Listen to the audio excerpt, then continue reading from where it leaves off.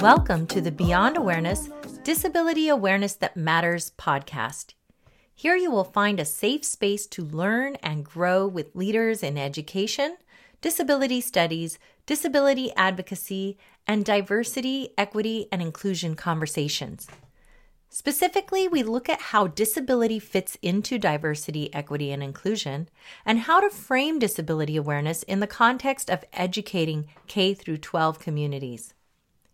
This podcast serves educators, parents, and community members who strive to learn and or teach about disability in a research-based and respectful way, moving beyond simple awareness and diving into inclusive and socially responsive conversations. Thank you for joining us today. Now let's go beyond awareness. I'm so excited to have the honor of our guest on today's Beyond Awareness podcast. Andy Imparato is the Executive Director of Disability Rights California and has a vast and diverse history of work and advocacy related to disability. Andy, welcome to the show. Thank you, Diana. It's great to be here. Thanks. So can you please share a bit about your journey in the field of disability advocacy, both personally and professionally? Sure. So I went to law school straight out of college, and I ended up having my first serious episode of depression during my last semester of law school. That was in 1990, so it was about 32 years ago. And I graduated law school in May. The Americans with Disabilities Act passed in July of that year. So it was good timing for me, and I ended up devoting my career to disability rights. I'm trained as a lawyer, but I think of myself kind of as a policy wonk. What I really like doing is influencing policy and building networks and cultivating leaders who can influence policy.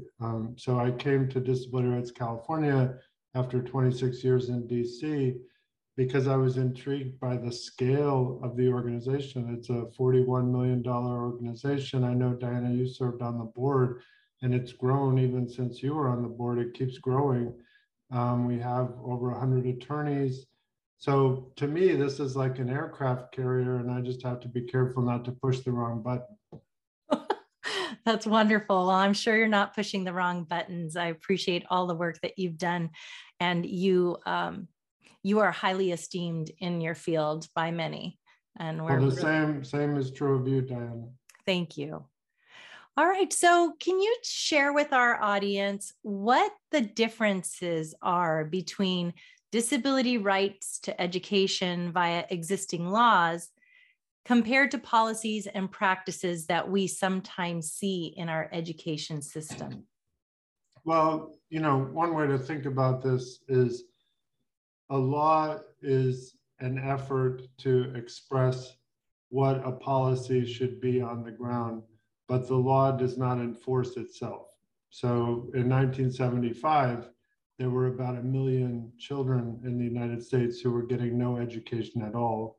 And there were some Supreme Court decisions that said that's not okay. And Congress decided to pass a law called the Education for All Handicapped Children Act, now called the Individuals with Disabilities Education Act, that basically said, if you're a public school, you have to educate all the children in your area, and they all have a right to a free, appropriate public education, and this is what that means. And it was, in some ways it was common sense. Why wouldn't you educate all the kids in your community? But in some ways it was transformational, because up until that point in time, schools got away with saying, oh, that kid is too disabled. We don't know what to do with your kid, so we're not going to educate your kid. Mm-hmm. And the law is complex. It doesn't implement itself. When I worked at the National Council on Disability, we did a study of federal enforcement of all the civil rights laws that protect people with disabilities. And I think of IDEA in part as a civil rights law. It articulates the civil rights that children with disabilities should receive in a classroom setting, along with the ADA and Section 504 of the Rehabilitation Act. So the big lesson to me, we looked at the Department of Education's own monitoring data, and the Department of Education was clear that every state in the country was out of compliance with core civil rights protections under IDEA, and they basically didn't do anything about it. Everybody kept getting their funding, even though they weren't complying with the law. So my big takeaway from all of these civil rights enforcement studies that we did, because we looked at the ADA, we looked at the Fair Housing Act, we looked at all kinds of laws, is that civil rights laws do not enforce themselves, and the government is not big enough to enforce the law at every place where there's a violation. So if you really want these laws to get implemented, you need a well-educated, protected class. The people who enforce the civil rights of children with disabilities are parents. And if the parent or whoever the caretaker is for the child, but if the parent is not well educated in what their kids' rights are, or the person they're taking care of's rights are in a classroom, then there's a good chance that those rights are not going to happen in the classroom. And I wish that wasn't true, but that was my big takeaway. So my lesson from that for Disability Rights California, and for all of us who care about educational equity and civil rights in the classroom, is we need to spend a lot of money to educate the protected class in multiple languages, and we need to do it repeatedly, and we need to support them to be effective civil rights enforcement agents in the classrooms. There's a concept in the law called a private attorney general. I don't know if you've heard of that, but it's basically like a person who enforces the law as an individual who knows the law and is an agent of the state, saying on behalf of the state, you need to do this. In some ways, every parent can be a private attorney general for IDEA and go into a classroom and say, what you're doing is not complying with my child's rights, and you have to change. And if you don't, I'm going to complain to the Office of Civil Rights or wherever. But that's part of being well educated as a parent, is knowing where to go if you don't get what you need from the teacher or the school administrator. Yeah, that's really valuable information, especially for parents. As a teacher, I'm wondering, I know a lot of really well-intentioned, well-meaning teachers and administrators, but I'm wondering what's missing. Why are there these violations? Well, I'm interested in how you would answer that question too, but because you're a teacher and I'm not. But from my perspective, you tell me if I'm wrong. I think part of the problem is that we have special education and general education. And I think that framing does a disservice to teachers, because I think for most teachers, unless they're going into special education as their focus or their discipline, they're not learning enough in their training as a teacher about how to meet the needs of all students. They're not learning enough in their training as a teacher to have a lot of different tools in their toolkit that they can pull out to try with students who learn in different ways. And instead of worrying about whether the student has a particular label or whether they have a particular right under IDEA, I feel like all teachers should learn that in a modern classroom, you have to have multiple ways to reach children. You need to be ready to try lots of different things, and you shouldn't get caught up on the kid's label, and you should always try to learn and recognize that the kid is going to be able to teach you how to meet their needs if you're listening to the kid and paying attention to the kid. Yeah, that was beautifully said. You hit the nail on the head. As a teacher, I would agree 100%.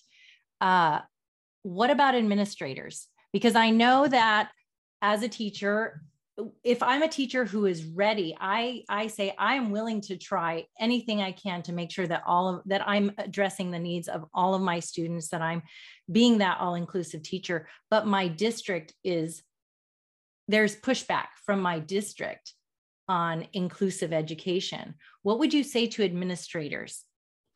Well, I think for me, I like to start with, what are your core values? Why did you go into being an administrator?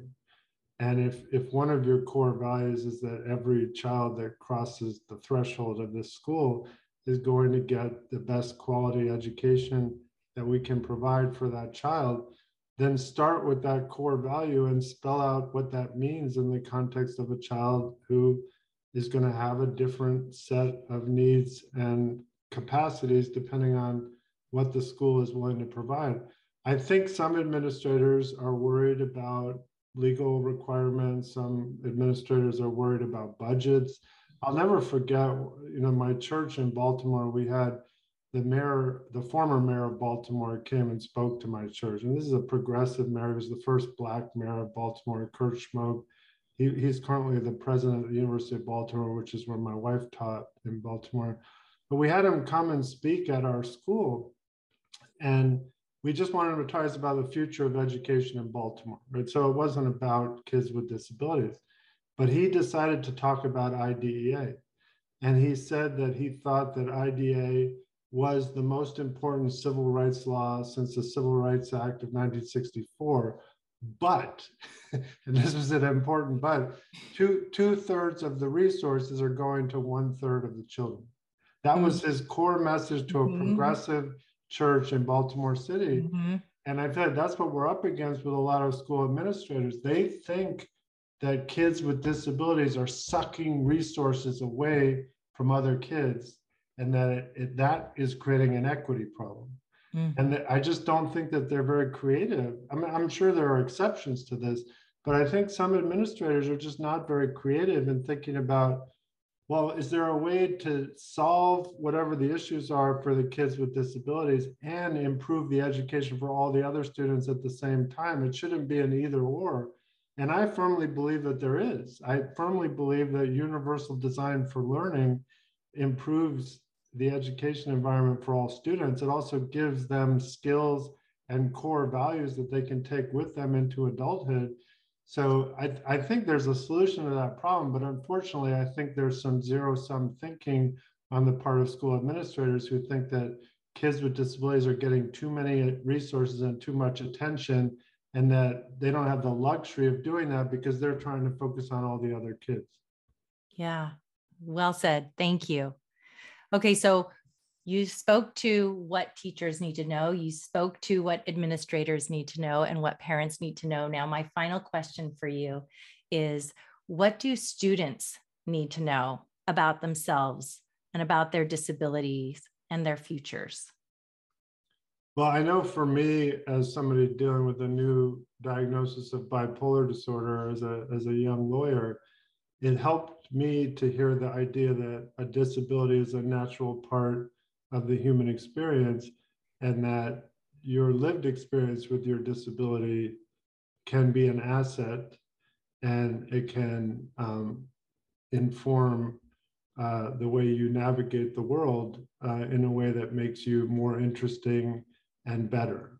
And I think to the extent that children who are dealing with dyslexia or Down syndrome or autism or ADHD or whatever can be exposed to the idea that their disability is natural, that neurodiversity is a positive thing, and that they're going to have insights from their lived experience that make them more attractive for the jobs that they want to apply for, or more interesting as human beings, or able to connect with other human beings in a different kind of way. Like, all of that positive stuff to me is so important. And it makes me very sad that we still, we've had IDEA on the books since 1975. The disability rights movement has been around since before that, and that we're still not focusing enough on the positives. And I don't mean to imply that there aren't negative things that happen connected to people's disabilities. But if you start out with the idea that disability is natural, and then start thinking that the negative things are not natural, the negative things are what happens when our society doesn't respond appropriately to your disability, I just think that's a really important frame. And if people can kind of graduate from high school being comfortable in their own skins as young people with disabilities, feeling a connection to the global disability rights movement, feeling some disability pride and disability cultural identity, then I feel like our education system has done a great job. So for the students, I would just say, find people who see your disability as a gift, find people who see your disability as natural and normal, and don't listen to the people who think differently about your disability. Thank you. That was beautiful. It's so important. So I know I said that was going to be my last question. I do have another question, and that is there anything I didn't ask that you would like to share? Well, I think you're going to participate in it. We're having an education equity summit next month, and we've got the Assistant Secretary for the Office of Civil Rights at the U.S. Department of Education, Catherine Lehman, has agreed to participate, and we've got the Assistant Secretary for the Office of Disability Employment Policy at the U.S. Department the U.S. Department of Labor has agreed to participate, Taryn Williams. But what I like about having the Department of Labor and the Department of Education coming together to talk about educational equity is I feel like ultimately educational equity is about giving people a solid foundation to then go out into the world and have a life that helps them fulfill their dreams, whatever they are. So, to me, part of the purpose of education is to prepare people for life after school. And part of the purpose of inclusive employment is to help people with disabilities have success in the labor market. That's much easier to do if the people that have childhood onset disabilities get the right kinds of supports while they're in school and have a paid work experience while they're in school. That's a positive work experience that kind of sets them up for success as adulthood. So we were having a national conversation about equity, and I feel like educational equity is part of it. Health equity is part of it.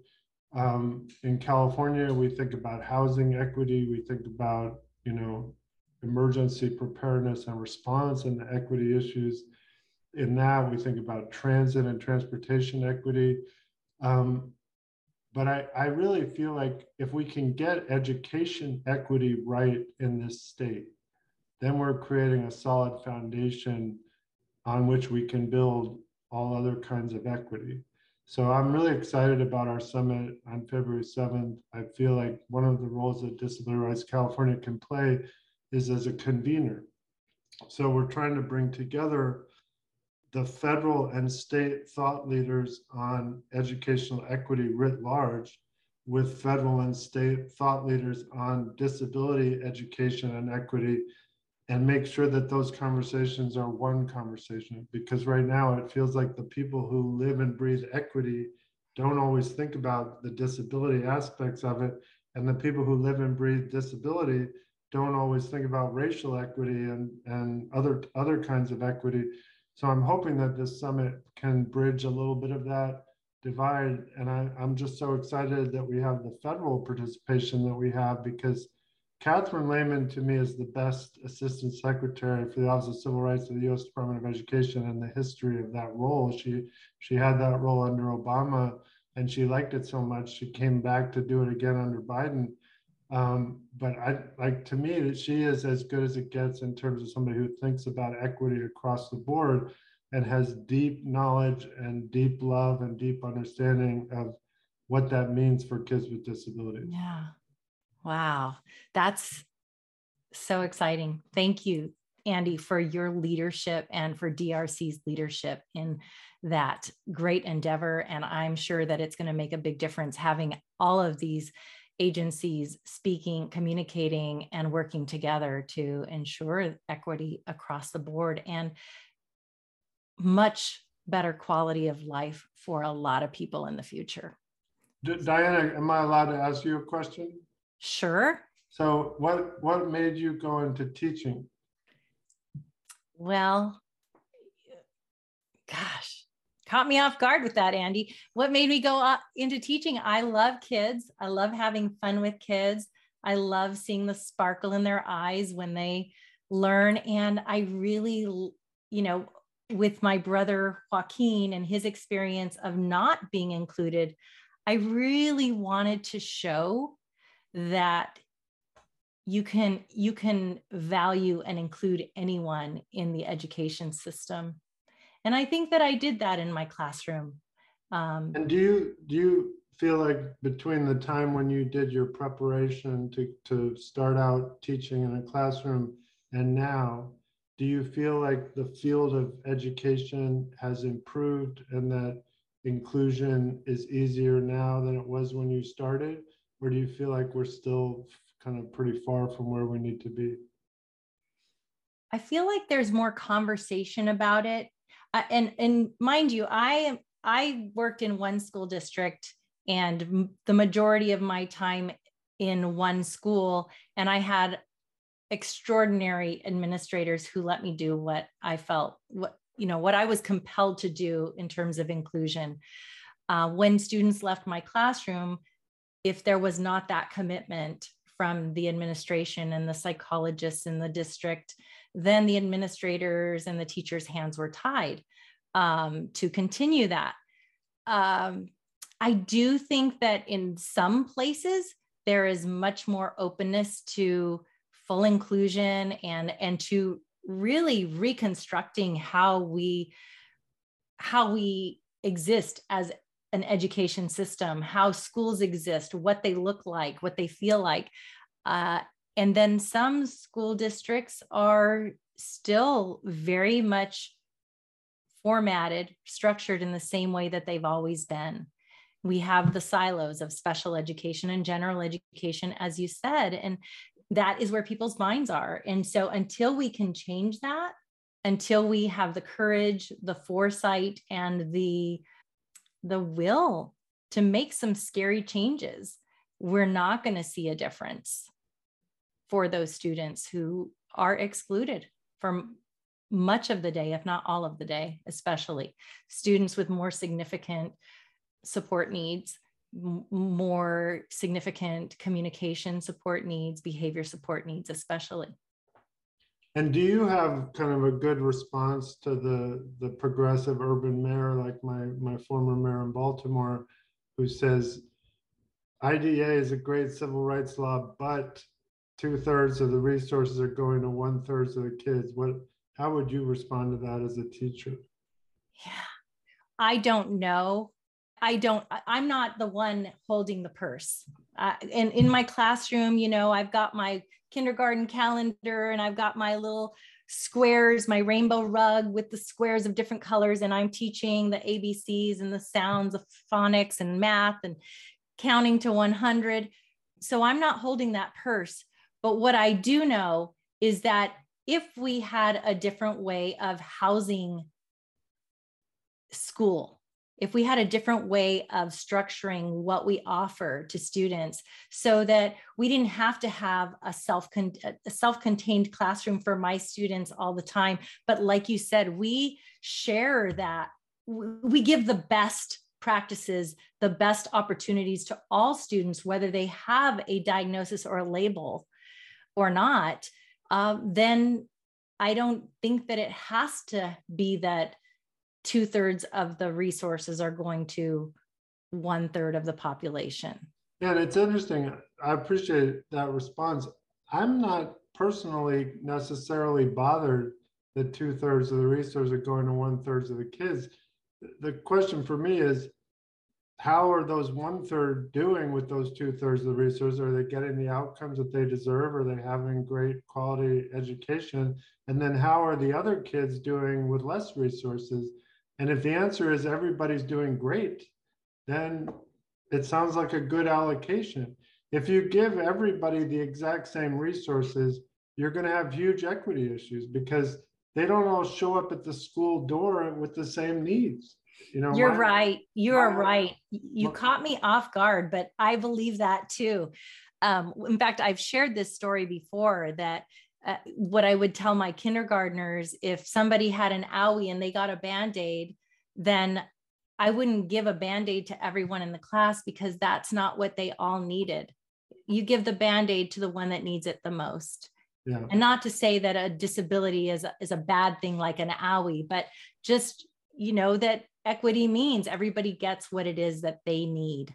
Yeah. And I really believe that if the problem is that the pie is too small, then let's make the pie bigger, but let's not get in a fight about, well, why are these people getting more than those people? Right. And I don't know, my biggest challenge in California coming back after 30 years is the savage inequality in our state. It just amazes me that we have the wealthiest people in the world in this state living alongside people who are homeless, and we can't figure out how to solve that. Yeah. Another issue for another day, Andy. But I do think that mindset that inequality is inevitable is getting baked into our state. And I do think it gets in the way of equity. Like, inequality is not inevitable. We can decide that everybody in this state is going to have a good life and is going to have safe, affordable housing and is going to have nutrition and is going to have, access to employment. And, I just think we have a failure of imagination right now. And for me, part of it started with Proposition 13. I don't know if you remember Howard Jarvis. They took all this money out of the public system based on the idea that rich people shouldn't pay such high property taxes. And it destroyed schools, it destroyed higher education, it destroyed so many things that were the backbone of what made California great. So I don't know, I feel like income inequality is a big problem that has to be addressed if we want to have equity.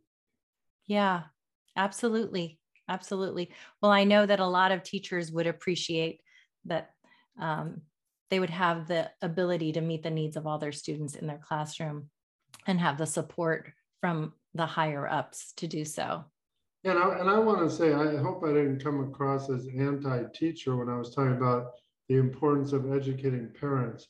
But I do think in a civil rights context, the people who need to be educated first are the parents. And then the parents are the ones who typically educate the teachers, at least into the specific needs of their child. But if the parents are not really well educated, then you're kind of rolling the dice in terms of what's happening in the classroom. And right. The teachers can make a huge difference and do make a huge difference, but you could have a great 5th grade teacher and a horrible 6th grade teacher. So if the parent's not there to engage with the 6th grade teacher to make sure that the kid continues to get what they need, then you're still going to have a problem for that child. Right.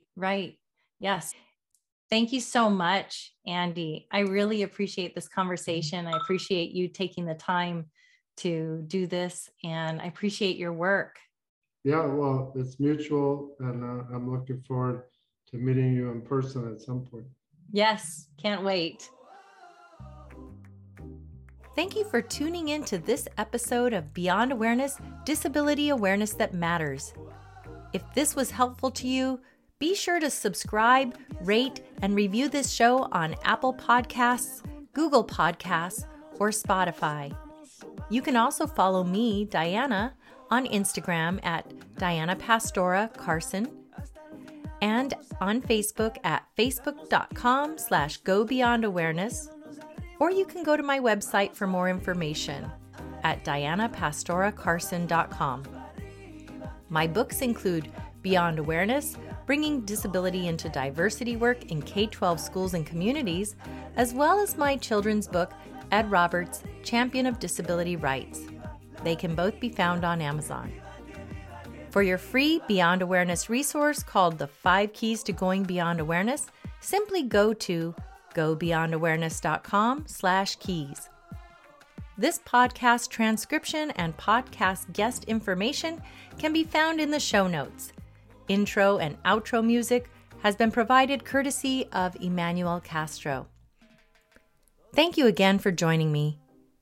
Be well, be a lifelong learner, and let's be inclusive. See you next time. Manos arriba, arriba, toda